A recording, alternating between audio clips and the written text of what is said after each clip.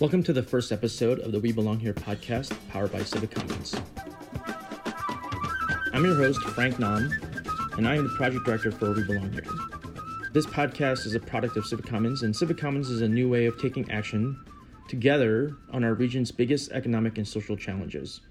By elevating community voices and uniting different sectors around mutually agreed goals, Civic Commons aims to build the infrastructure and collective muscle needed to address the root causes of inequity in Greater Seattle. So what is belonging? What helps belonging increase? What hinders belonging, or in other words, causes othering? I'm really excited about our first ever show. Let's now listen to the conversation my guests and I had over a video networking call on a Friday evening. Here we go. So this show is our attempt to use belonging to create stronger relationships. And we're hoping that prioritizing the relationships before transactions will create more powerful mutual aid, more social solidarity between different folks who are working on different sectors and different institutions, etc. So every show will invite wonderful people doing really impactful things. We'll strive to bring folks from different sectors, lived experiences, and backgrounds. And their commonality is a desire to create a region where everyone thrives. So our first guest is Ricky Hall. He is the Vice President for Minority Affairs and Diversity at the University of Washington. All right. Thank you, Frank. Hello, I'm Ricky Hall, and I use he and him pronouns. As Frank shared, I currently work at the University of Washington as the Vice President for Minority Affairs and Diversity and as the university's diversity officer. However, I'm not from the Pacific Northwest. I'm from the Midwest, and specifically from the great state of Iowa. And when I give talks, and I mention that I'm from Iowa, I often joke and say that, yes, there are Black people in Iowa, to which there's usually great laughter and people acknowledge that they were thinking, were there Black people in Iowa? And yes, there are. I was born and raised in Waterloo, Iowa, and for most of my childhood, my mother was a stay-home mom, and my father and stepfather were factory workers. They worked for John Deere. And I have four sisters and one brother. So there are six of us. I'm a middle child. I'm the fourth oldest and the third youngest. And I was a first generation college student, and I'm the only one of my siblings to live outside the state of Iowa. And while I no longer live in Iowa, I'm incredibly proud of my upbringing, and I've been shaped by those Midwestern values, and I believe that they've served me well. I'm passionate about college access and student success for underrepresented minorities, first generation, low income, and other marginalized groups. So that's a little bit about me, both personally and professionally. Wonderful. Thank you, Ricky. Our second guest, we have Joaquin Wee, who's the External Affairs Manager and Policy Advisor for the City of Seattle's Office of Immigrant and Refugee Affairs. Yes, hi. Thanks for having me on the program. I'm Joaquin Wee, and I was born in Manila, Philippines, in the middle of martial law, which was a period in Filipino history where the dictator Ferdinand Marcos really kept a clampdown on the Philippines and really set the Philippines back in a lot of ways. And my parents were part of, I guess, what some people call the brain drain in the Philippines, where a lot of workers, professionals left to pursue more successful and lucrative economic opportunities elsewhere, like the United States. And so I landed in Cleveland, Ohio. So fellow Midwesterner, represent on this podcast. And I grew up in Cleveland for about 18 years. I went to in the east side of Cleveland. I went to high school and then a college not too far away, Hiram College in Hiram, Ohio, which is about 45 hour and a half, 45 to an hour away. And I moved to Seattle in 1998. So I've been here longer than any place else in the country. And what I think the reason why I do what I do, and I work at the City of Seattle Office of Immigrant Refugee Affairs to help ensure that the City of Seattle departments, policies, and outreach and engagement strategies all in some way, shape, or form focus intentionally on immigrant refugee issues. Because usually when you have a successful strategy for reaching immigrants and refugees, it has to be done in a way that includes these individuals and these communities, and that also recognizes the unique situation that people have when it comes to immigrant statuses, because there's so many when it comes to living in this country and to immigrating to this country, and also cultural issues regarding language access and other issues in regards to living in the U.S. And so we at the office prefer to talk about how we see immigrants and immigrant communities along an integration spectrum. So we do not use the term assimilation ever. We think assimilation is an outdated and antiquated term. Unfortunately, the federal government has reverted to an assimilationist type of philosophy in regards to immigrants, but we do not hold um, that same doctrine. I guess we prefer integration. Assimilation is where you move to a place and you completely deny or you leave behind the culture and language that you came here with from your home country. We instead prefer integration, which is where you preserve and you keep those traditions. You pass them on to your kids and to even to your neighbors, and at the same time you contribute those traditions and those customs and those cultures to what it means to be American. I mean, for a long time, spaghetti wasn't American, hamburgers weren't American, but for some reason today, people think of those as very American things. Well, why can't the same hold true for things like chop suey, which, or Maine? There's a lot of Chinese food that's actually indigenous to the United States. And there's a lot of things that we think of as American or as part of another culture that are actually very American. And so in immigrants coming here and integrating into the fabric of this great experiment that is America, we're changing what it means to be American, because what it meant to be American now is very different from what it meant to be American back in the 1800s. And I think that the more people are in institutions like local government or federal government who are making these policies and these programs that are centering on immigrants, the more we can get closer to that idea of of a community and of a country that is welcoming to people, and where people can actually come and really contribute to what it means to be American, and the ever changing identity of what that means. So that's a little bit about why I do the work that I do in the place that I do it. Yeah, thank you, Joaquin. Last, definitely, but not least, we have Jamie Lee. Jamie, can you tell us a little bit about yourself? Yeah, so I'm Jamie Lee. I work at the Seattle Chinatown International District Preservation Development Authority, also known as SCPDA. I am also a Midwesterner, so we got 3 Midwesterners on the call today. 2 Ohioans, 1 from Iowa. People probably on the West Coast think it's the same place.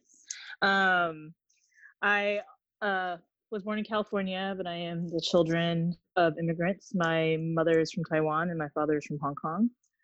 They came over here for school in the 60s.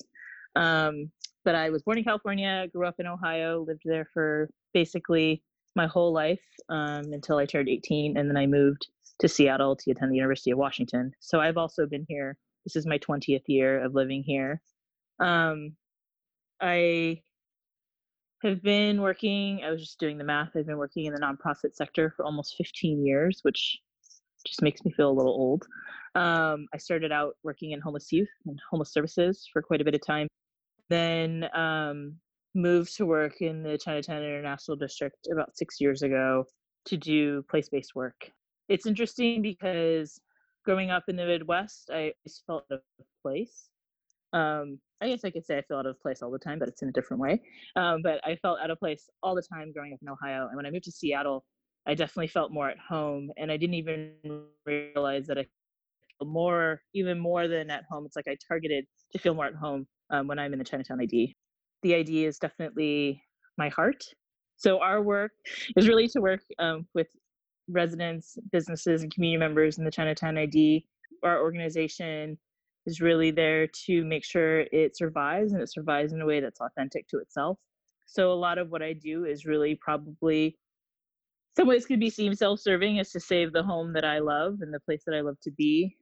We work really closely with a lot of folks within the district, and it's almost like with a small town within a large city, and that's a pretty great place to be. And a lot of what I do is because I I know the importance it was for me to be in a neighborhood and to have a place where I could be my most authentic self, and I want to have that opportunity to be available for others, after we're all gone. And so that's really why I do the work that I do. Thank you, Jamie.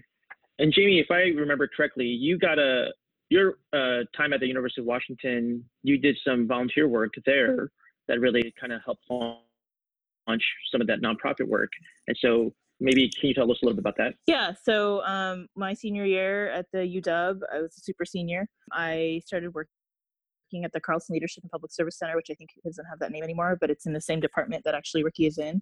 And from there, I was working and networking with about 400 nonprofits across the city. And that's really where I got my taste of working in the nonprofit sector. I mean, I was hired as like a paper pusher, student employee, and it really turned into a calling for me to get involved in nonprofits. And I did a year of AmeriCorps and really got familiar with a lot of things in and out of the nonprofit sector. Worked for a couple of years in the U District with homeless youth, and then ended up coming back to the UW to get my graduate degree at the Evans School in the School of Social Work. So really my time at UW was really pivotal in kind of where I am today, where I'm working in Seattle. So when I chose or asked the three of you to come together, I didn't put the UW thing in my brain, Jamie, that you had gone there, that you gone there twice with Ricky on the call. Just a quick word about myself for the listeners. So as I've introduced myself, Frank Naum with Commons, and I run the We Belong Here project for Civic Commons. But I am the non-Midwesterner on this call. I'm actually from the great state of New Jersey. My parents immigrated there when I was 3 from Seoul, South Korea. We actually immigrated to New York City. My friends back home get upset with me when I say I'm from New York, because they said, you were only in New York for like less than a year, so what the heck. So I've been proud to call New Jersey home, not all the time, but more proud nowadays. And so thank you for all of you introducing yourselves, talking about yourselves. Now that we've created a little bit of social cohesion, a little bit of bonding, we know each other's stories or we've heard from each other. In today's episode, we want to consider the impact that COVID-19 has had on our post-secondary educational institutions, our immigrant refugee communities in terms of how they are served by government, and how, as Joaquin greatly put, how the integration into this country can be really difficult for immigrants. There's immigrants on this call. And then especially what's been happening in our international district community, who's been hit so hard with loss of business and commerce and vitality. I will have each guest discuss something that they or their organization or team is working on. And then we want to see how we can collectively support each other with any type of resources, connections, networks, IP that we have. Let's start with Joaquin. Joaquin, what is something that you are working on today that the Office of Immigrant Refugee Affairs is doing? So what's going on there? Well, I think one thing that probably a lot of your listeners already know, especially if you work in any kind of social service agency or community-based organization, is that if the society or institution you're in had a particular dysfunction or inequity that was pre-existing to COVID-19, COVID-19 has made it much worse. It has laid bare all of the inequalities and inequities that our society promotes or perpetuates and chooses for whatever reason, for many reasons, not to really solve. So all the things that were systemic issues before are now monstrous issues now in the time of COVID. It's ridiculous. Like, one example that we contend with a lot, and Jamie and I have talked about this frequently in the past few weeks as we've tried to respond to this crisis, is that when it comes to many services, financial newly available or new financial aid programs to help people who've been economically impacted by COVID-19, a lot of these new programs come online very quickly, are all in English, and require a working internet access or broadband connectivity and some kind of computer or smartphone or other device to even access that web page to begin with. So people who didn't have the funds or access to begin with, especially around the digital divide, are really shut out of all these programs that are now increasingly online. People who are limited English proficient now have to contend with applications that are all in English. And so what it basically means is that consistently, no matter if it's a local program or a federal program, immigrants and refugees are at the back of the line. And it is ridiculous because these are the same communities that are experiencing the brunt of the economic crisis that's from the COVID-19 public health crisis. And so, and it's not just people who are, factory workers or people who work in the restaurant industry, but we're talking small business owners, people who work in nonprofits. Like, there's so many people who just have not had that access, and so many institutions that have not done the work of making sure programs are accessible in language or to communities that are now facing this issue of not being able to really serve these communities. And what it does is it basically increases racial inequality and racial inequities. It makes the disproportionality so much worse. Now more than people who already live paycheck, like, food next. Where am I going to get, rent once the moratorium on evictions is over? People may still find themselves 2 to 3 months in the hole owing their landlord money. And some of those landlords may be immigrants themselves who depend on their renters giving them rent as a supplement to whatever fixed income they might have. So it's this chain reaction that happens when the economy shuts down and corporations and governments are feeling it in this big way, but then people at the very bottom with very limited access experience it in a much more larger, more significant way. And that's what we're all trying to figure out. I mean, that's what my role in the city is, going to department saying, okay, you're about to announce this new program. Have you considered how you're going to get the information out to limited English proficient communities or families? Just having it translated is maybe just the baseline. What about folks who don't have internet access? Or what about folks who still want to talk to somebody about this issue because they find it hard to read and access text on their tiny little smartphones? There's so many things that people just have never considered because they've never had to, and now they're very much having to consider it, and then also having to fund it. All this happening while there's not really much money flowing from institution to institution. So it's, from those of us who are working and thinking about these issues all the time, we had anticipated that this would be really hard for immigrants and refugees, and unfortunately that is in fact what is happening. And so we're doing what we can, but it's always this perpetual learning process of figuring out what works and what doesn't work, and then really making sure that the departments around the city and other cities, because I talk to my coworkers and my colleagues in other cities too, in figuring out and letting people know these are the strategies that work. Do this.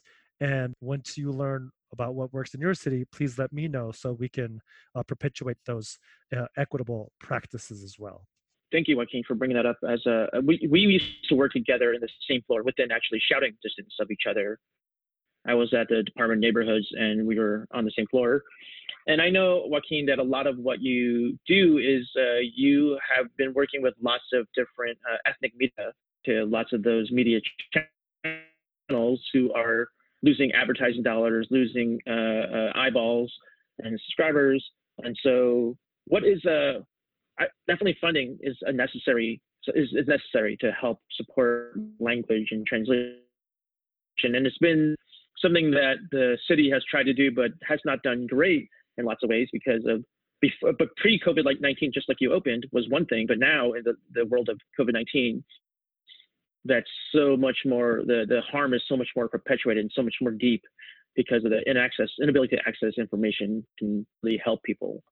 So is there a particular ask that you have in terms of what can organizations do? I know that the office has been thinking about how to help organizations do translation interpretation services in language. Is there a playbook that you can offer? Is there anything that maybe students at UW, obviously SCIPTA is almost like a client because they are a community of second English language learners or immigrants, people that don't have English as a primary language. And so, yeah, maybe you can talk a little bit more about that. Yeah, I think you're right. One of the things that I've seen when it comes to ethnic media outlets is that they are trusted sources of information for folks who are limited English proficient. So people who are recent immigrants from Taiwan or recent immigrants from South Korea, they're not accessing the Seattle Times. They're not accessing, definitely not the Stranger. They're accessing, the Korea Daily, etc., which is great, but not so great when a lot of these outlets are small nonprofits themselves or really small businesses that rely, as you mentioned, on advertising dollars. When I first saw that the Seattle Stranger was moving towards just online and ceasing print publication and then laying off all their staff, I thought, oh man, that, you know what that means? That means that a lot of ethnic media outlets are next. And sure enough, it did happen. For instance, La Raza del Noroeste, which is one of the top Spanish language publications in Western Washington, it is no longer, I just got a message saying that they're no longer publishing right now. I don't know if it's permanent or temporary, but that is an important institution where folks in Latino or Latinx communities get their information that's no longer around. So I would recommend for folks who work in companies that want to reach immigrants and refugees, you can buy ads and you don't have to be bilingual to buy these ads. Those editors and those ad managers will work with you to come up with an ad campaign for your particular issue. And that's one thing that has happened in the city. The mayor's office has sent an email to all public information officers in the city saying, hey, if you have COVID-19 related programs that you're starting up, consider making sure that you have funding for ad buys for these outlets that people are seeing and going to for trusted sources of information, whether it's COVID-19 public health recommendations or just information about what's happening back at their home country or country of origin. Buying ads, I think, is a big one, especially for anyone listening who works for a government agency or a company that's still operating. Making sure that you have advertising dollars for ethnic media outlets is helpful. And any kind of crowdsourcing or GoFundMe's or any fundraising that some of our friends who are ethnic media outlets are doing, I think is helpful and important. And I do know that some outlets have received small business stabilization funding because some of them are small businesses. Some of them are tiny nonprofits. So they've received funding from the Seattle Foundation and other institutions to support the work that they're doing. And so we thank our foundation partners in supporting that and recognizing the key role that ethnic media outlets play. If you can, also donate to, if there's ever an ask, like the International Examiner or some of the other outlets that are nonprofit based. If there's a call out for funding, please consider supporting them because they provide an important service, and we don't always think of, especially if we're no longer bilingual or monolingual. I just wanted to echo kind of what Joaquin was saying about language access. I think that I used to be my practice pre the time of COVID. When I got something that wasn't in language, I would immediately and somebody was asking me to get it out to my community, I'd immediately respond with, where's the translation? And I feel like we're in a time where I can respond with that, but if I don't get a response quick enough, I'm going to translate it myself. I'm going to pay it and get it translated myself, because I know that if we don't do that, then our community will essentially miss out on that opportunity. I think my thing, and I've been frustrated multiple times over the last 3 weeks of the amount of information that comes out not in language and online, and the amount of information that we do not get as community-based organizations before this happens. When they say that they want to work with community-based organizations and we are told less than 24 hours that this fund is going to open and it's a rolling basis, that means for me that if it's coming out in English and it's coming out online, that they really only care about English speaking, really white folks with technology having access to this money, and that they're not really considering how unequal this is and how frustrating it is for us as CBOs. And we're mobilizing staff that we have on hand that maybe speak the language that could potentially translate it, as opposed to actually sending it out for translation.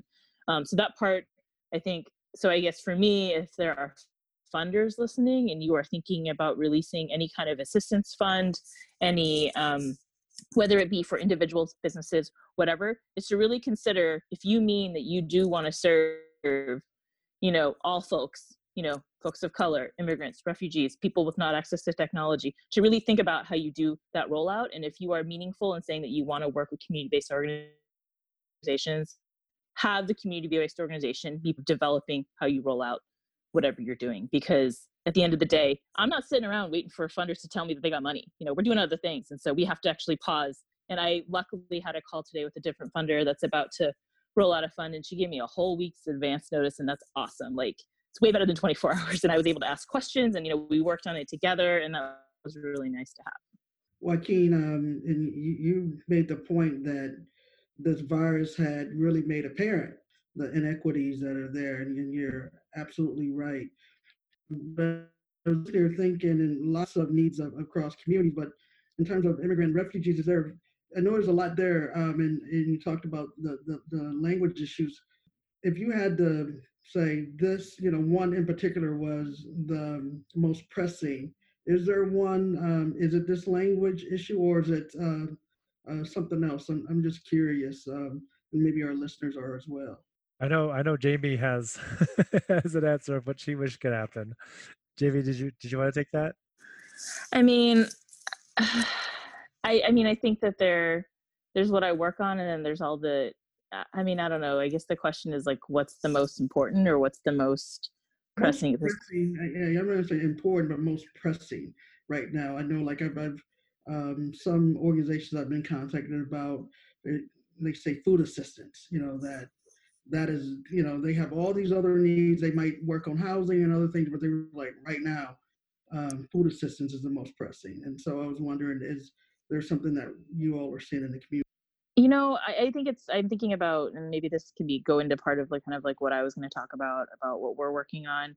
I talked a little bit about, funding and stuff like that. And what's taking up most of my time these days is working on our small business work and really reaching out to small businesses. We started a relief fund for small businesses in the Chinatown ID, SCIDPDA.org/CID biz release. And that has been really great. And just kind of the response we've gotten from small businesses, that they see that it's their community, it's us, we are in the community every day, it's their community really coming out for them, and that's been really great. And getting information out to them has also been great. But the thing that I think that people don't realize about our organization is that, we're an affordable housing manager. So we manage 700 plus people in over 400 units of affordable housing in the Chinatown ID. And so our residents are there. Our residents are in the district. And it's really the work that we're doing with our residents that I think is kind of the unspoken or non-visible thing that we're really focusing on within our organization. Our staff, our custodial staff, our maintenance staff, and our building managers have been there the whole time. They're essential staff. They have not gone home. They are coming to work every day. They are cleaning extra in the common areas of our building. We are doing food deliveries. Food security is a big issue in the CID. Many of our residents rely on public assistance to get food, whether it be in schools or from the food bank or from the many senior meal programs that have now shut down in the neighborhood. And so one of the efforts that we're working is we do food deliveries every Friday from the ACRS food bank. But we're also looking at how to deliver meals and how to get meals to residents and how to use our restaurants in the neighborhood to do that. And then the other side of it is, making sure that a lot of our residents understand what is happening, because as we said, many of them don't speak English. They can hear things on Chinese radio, things like that. But we want to make sure, so we've been doing wellness checks with our residents. We've called every single one of them to make sure that they're doing okay. If we can't get a hold of them, we go knock on the door, because the last thing we want is a sick resident to be stuck in their apartment. And then we've also recognized that we have kids, and we have kids that are living in apartments in the CID, and the community center's closed and the library's closed. So short of running up and down 8th Avenue, we want to make sure that they have everything that they need, and making sure that a lot of our residents, they do not have access to Wi-Fi, they don't have access to internet, and getting the devices that they need so they continue to do learning within our building. And so that's like kind of the really non-visible part of the way that we're supporting our community. And so I think, to answer your question, Ricky, about I think access to food and access to resources, and I know that's a really broad thing to say, but there are so many resources that people have come to rely on. It's like it's always going to be there, but the nature of this pandemic is so unique that I never thought there would be a day that you had to shut down the congregate meal program because you can't have 40 seniors gathering in a cafeteria, things like that are seem so basic need that are just gone now. Part of the issue with the food bank, it's not that they don't have enough food, it's that they don't have enough people to distribute the food and kind of take care of things. And so I think it's really around access that I think is a huge need. And it's the same thing with our community center, our library. I think we just always thought it'd be open for the kids, for them, but and so how. And something that I've been thinking about, especially while Jamie has been talking, and also it's come up in the conversations that Jamie and I have had over the past few weeks, is that Washington State is a wealthy state. Like, residents and companies that are billionaires. Like, we have people who are billionaires, and we have companies that are billionaires.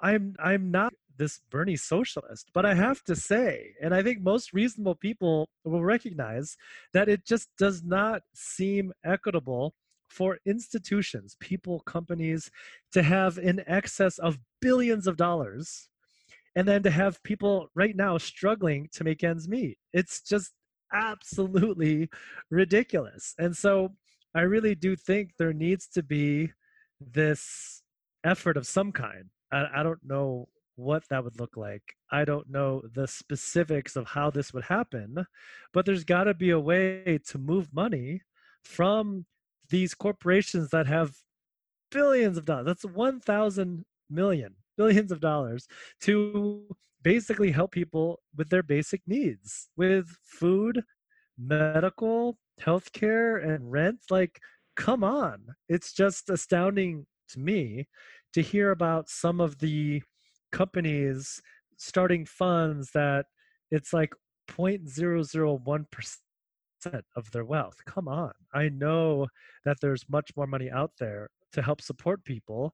And I think that there really needs to be a conversation amongst corporations where they say, you know what, we're the people, our customers, our workers are struggling, and we're in a extremely unique and just bonkers time, and it's going to have to call for, well, I don't really think of this as a really unique or bonkers solution, but really companies funding the places that they call home, whether it's Seattle. It doesn't have to be Seattle or Washington specific, because this situation exists in a lot of successful and vibrant economies, whether it's New York or California, even in the South, Atlanta, Georgia, etc. So I think companies really need to take a more active role in supporting these places they call home, and moving money to people who need it. And that's not just people, but small businesses and nonprofits and all the things that make a society, and also make a society welcoming. Because there's a reason why these corporations were founded in the US or have called a certain city their home. It's because of the vibrant community, it's because of the amazingly talented and innovative immigrant workers or the people in that place or the amazing hiking or whatever. I think it's time to really show that you are committed to these places by moving money to the institutions that make these places what they are today. So I think that's a big one. That's especially bothering me now because I hear the reports of, the city of Seattle looking at a $200 million shortfall because all the taxes that we were collecting were no longer collecting. Same thing goes for King County and other municipal agencies and governments that no longer have the same budgets they had before. And this is going to be huge for 2021 because a lot of the taxes that we collect now are going towards infrastructure and programming for the next year. So I don't know what that solution is specifically, but I do know that there needs to be some kind of reckoning right now with the private sector and what's happening with everything in the US. I mean, part of your success were policies that helped make you the successful company you are today. And so it's time for you to give back. And that needs to happen now. It needs to have happened a month ago. Yeah, I heard in the news that during this pandemic, the number of people that are shopping on Amazon, because that's one of the few places that you can get some of the things that you need. The Jeff Bezos's wealth has gone up $24 billion. Like it's mind-boggling. There's a lot of people that are impacted by this pandemic, and definitely, Joaquin, I would love to talk more about like donut economies and like regenerative economies and the ideas of why is growth always the biggest thing? Why is that so important? Why have we made that why have we made growth like the altar that we all bow down to? Because that has obviously impacted environment, communities, safety nets, etc. I also know a lot of students at the University of Washington, and I know a lot of them are really upended with the change, the closure of schools. Obviously, they're doing online schooling. But there's a lot of students who I also know are impacted, who are from the communities that we're talking about, who are from families that are immigrant families, that are first generation college students that are not English as a primary language speakers. So Ricky, feel free to jump in and talk about, respond to some of the things that Jamie and Joaquin says, but also please tell us a little bit about some things that you may be working on. So I'm working with my team to ensure that equity issues continue to be top of mind, even as we interact virtually. We've talked a lot about that at the university, and I'm really pleased that it's not always just coming from me, that actually the president and other leaders bring this issue up, and they're checking it. Even our board of regents last week, asked how are the students doing, and they often ask about specific populations of students too. So I'm glad that even folks at that level are paying to get the importance of making sure that we're equitable as we even move into this online kind of environment. So we're making sure that folks' educations aren't disrupted because of a lack of access to technology. I know Joaquin talked a bit about that, and we, as we have students who are from all over, and many went back home to different states. But I'm thinking, even in particular here in Washington, many of our students who went back to places in Eastern Washington, I've been to some of those places, some of the smaller communities and some of our reservations, and just even when I'm there, no access, on my cell phone. And so I know that technology has been an issue. So I've been working really with leadership and our students and so forth to make sure those who didn't have access are having access, so that their educations aren't disrupted. We've been mindful, not all students had some place to go. If we would have closed all the residence halls, you may have read that some institutions, that's exactly what they did. They closed, they gave students notice, a few days notice or a week notice that they were shutting it down and that they had to go. And again, I don't think people think about the impact of that. Not all students have some place to go. Certainly our international students, but students who were previously in foster care. We have a program in my office that works with that population.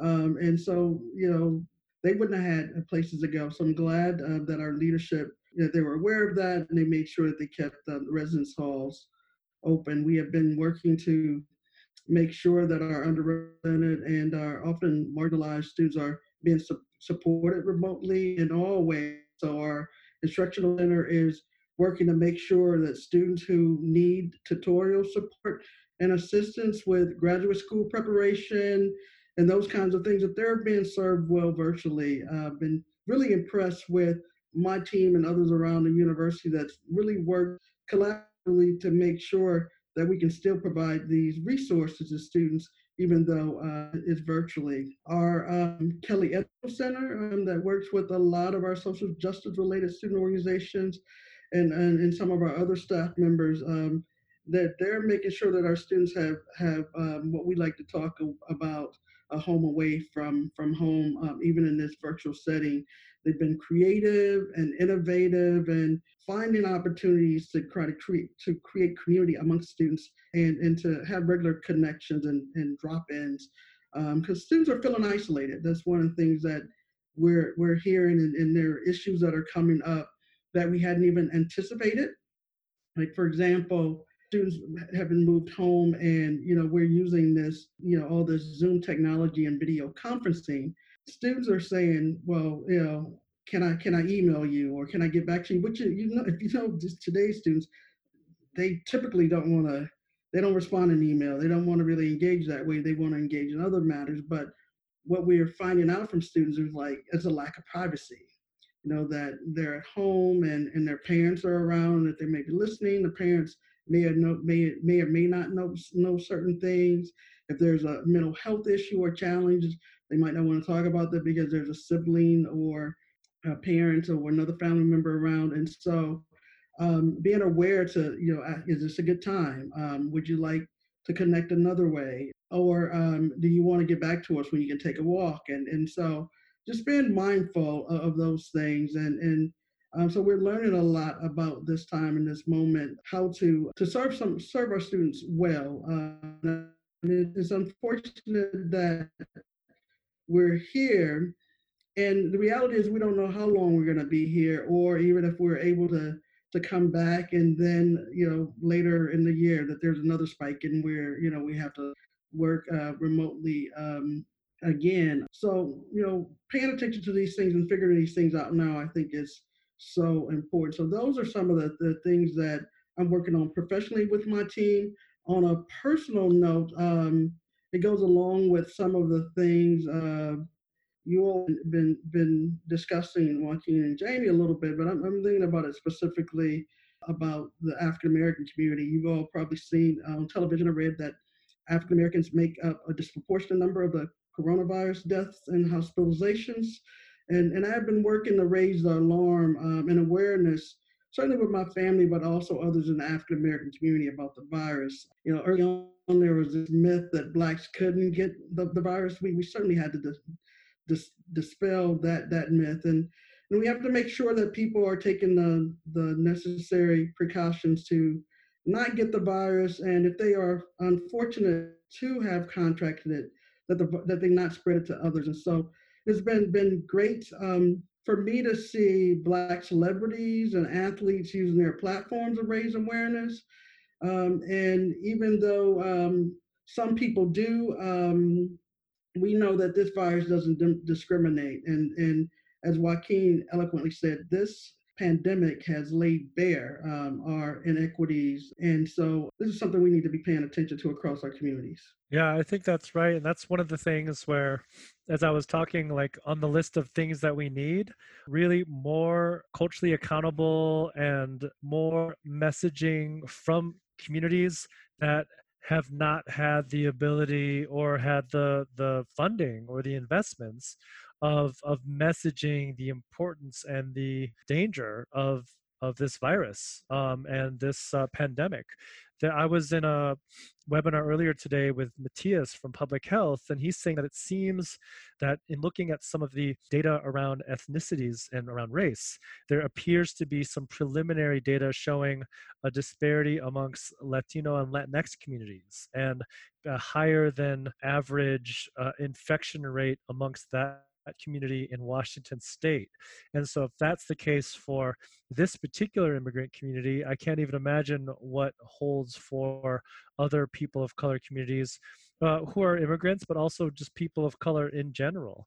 I think that because of a lot of things, historical and institutional racism, and because of the disinvestment of institutions that do the work of communicating to people of color and marginalized communities, that there's been a lack of really seeing the true scope and the reality and the facts behind this particular pandemic. And I think it plays out in just everyday institutions, like some reports that ethnic groceries are not instituting the same types of social distancing measures that, say, the Safeways and the QFCs are doing, or people of color or immigrant communities going out to parks or other places and congregating despite the stay-home orders, etc.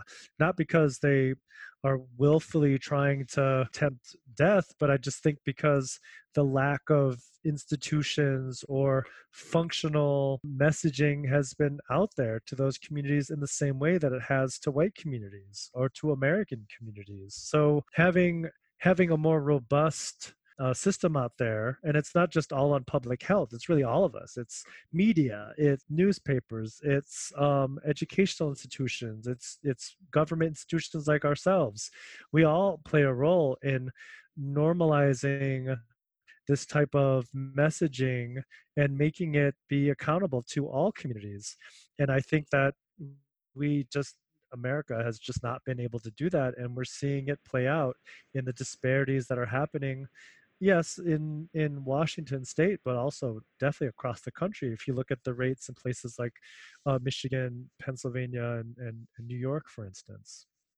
Yeah, and I definitely would say you're right that it's on all of us, and that's why I've been trying to get that message out of my community, but also trusted leaders. I think that's so important, and that's why I mentioned the entertainers and athletes. Like it or not, it's certainly in my community, people look up to those folks, and they listen to them certainly more than they will listen to me. I hear my nephews and others quoting things back that some of these basketball players, and like I told you that last week, but they hear it in a different way. And I think it's really important, especially at this time, because even though we know how serious this is, there are folks out there that are actively working against and saying that this is all made up, and that the statistics and things that folks are putting out there and showing that those aren't accurate, and so at the same time that we're trying to get out information, there are others who are also trying to use that message to be divisive.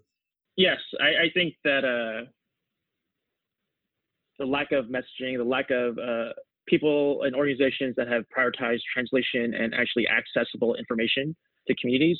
One thing that Jamie said is the need for volunteers to help get food to residents, the need for access to tablets or Wi-Fi. One thing I remember as an immigrant kid growing up in New Jersey was I was the translator. Me and my brother translated for our families, right? Like we went to the doctor, we went to government offices, we went to the PTA, the principals, and we did all like the translation from Korean into English and vice versa. And it's a really weird place for a young person to be in such an important role in their family, for their family to be able to exist and function in society. And, I'm not trying to Frankenstein a solution here, but I know that University of Washington has a lot of undergrads and grad students who are immigrants who speak languages, all the different languages that we need. Is there any way for them to potentially support some of the work that Jamie, that Joaquin, the city is doing to help some of these organizations get things out and translated? I know, Jamie, you said that sometimes things get across your desk and you need to get translated, and you have to have someone that in the office hopefully can speak that language and do. And translation is an art. That's something I learned at the city. Like translation is not just like take these words and translate them literally into another language, because a lot of times the words in English make no sense to people in different languages, right? I learned that lesson many times over when I was at the city. But having young folks potentially could be translators, could help with like maybe like I obviously you can't do activities with like young people in the housing. Yeah, is there any like way that like UW students could potentially support some of these? Yeah, actually, the person that's been helping the most to translate things is an outgoing senior from the University of Washington. He interned with us earlier this year and doing outreach to small businesses, and he's fluent in Cantonese and Mandarin. So we're using one. I think, yeah, delivering food, I think, is something that we have been saying is if you feel comfortable, feel healthy, and feel, able to do that, we definitely welcome, especially young folks that can carry groceries up sometimes the elevator breaks in our buildings. And so, and what's happening is, we're providing proper equipment, gloves and masks and everything for them to deliver the food, and then they're able to knock and then step back, and the resident can pick up the food. And so I think stuff like that is definitely welcomed. And I have a feeling that we're going to have a need a little more for more volunteers as we get more access to hot food to be able to deliver. Our hope is that most of the folks that can walk themselves to a restaurant can pick up the food, but there will be some residents that don't feel comfortable coming outside or cannot. And so having support in that way, I think, is really great. The other thing that we're working on, which right now we're still trying to figure out how this is going to go, is some of the work that I've been doing this past year has been around the census. I started planning about a year ago, and everything that we were going to do was pretty much chucked out the window. And so, all of our in-person questionnaire assistance is done. And if anybody knows, what the census is for, our organization relies heavily on the information that we get from the census for a lot of our funding. Our neighborhood as a whole does. We are, the census really determines a lot of the access to resources that we get. And so one of our things our interns are doing is like, their phone numbers are out there, and if seniors need help taking the census, they'll do it over the phone with them. And so things like that for people that may feel more comfortable, that have language capability. And the census is actually quite simple to take. It's actually pretty easy to do over the phone, and they've been getting it done within 10, 15 minutes with residents. And so just kind of that is another piece of just like this other thing that we're trying to do to make sure that continues to happen as well. And so those are definitely ways that students can get involved, especially ones that are have language capacity, would be really great. Yeah, and I was going to say our students, what I find with our students, they're pretty engaged. They're more engaged than community than I think some people would imagine. But I'm getting what the needs are, if those can be sent to me, and then I can get them to our folks that work most closely with students. They're good at disseminating and getting information out. I think this time right now, where things that students can do remotely in particular, and because I know some of our students are feeling really isolated and they're looking for different things to do. That I think there might be some students who will step forward. Knowing the information is also helpful. What the needs are. Because then that helps, things come across, all of our desks. If you know what they are, you say, oh, I know this organization actually has a need for this, or let me make this connection.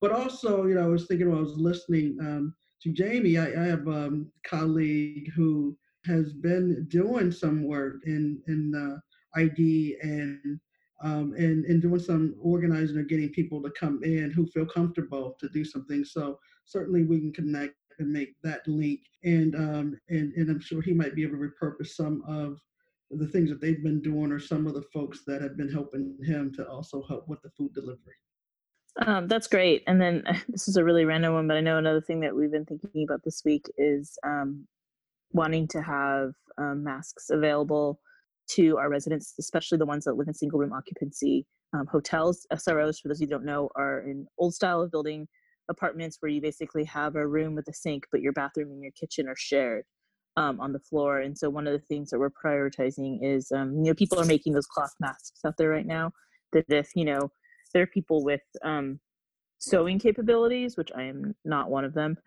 Well, I can sew. I can't use a sewing machine. To have those available because our units down in the ID are really small, and so people are kind of living really close together. And so to have more protective equipment, especially if they're sharing a kitchen, sharing a bathroom with other folks, that maybe aren't within their, their unit. That's also something that we're working on as well. Yeah, that's something that I didn't even think about, the way the units are set up, that you can't physically distance from each other because you are sharing necessary facilities so that you can take care of yourself. Jamie, if someone wanted to, reach out to you to ask for or want to help out in some way, how can they reach you? They can email me, Jamie, JAMIEL, at scidpda.org. It's a little bit past the hour. I know we started a little late, but I wanted to, also respect your time. It's a Friday night. I'm sure you're all going to go stay inside your homes and go crazy. So if the listeners can actually see the videos, you would actually see people like just living it up right now. So I apologize. Maybe one day we'll turn this into a vlog. We'll see. And so I want to thank my guests for spending time with us, because time is one of our most elusive resources, especially nowadays. And I'm honored and grateful for all of your friendships and the work you have done and will continue to do. And I want to thank our listeners for tuning in for our very first podcast. And if you like what you heard, please subscribe if one day we have a subscribe button on our website. And stay safe, build bridges, and remember that we all belong here. Thanks, everyone. Thank you. Thank you.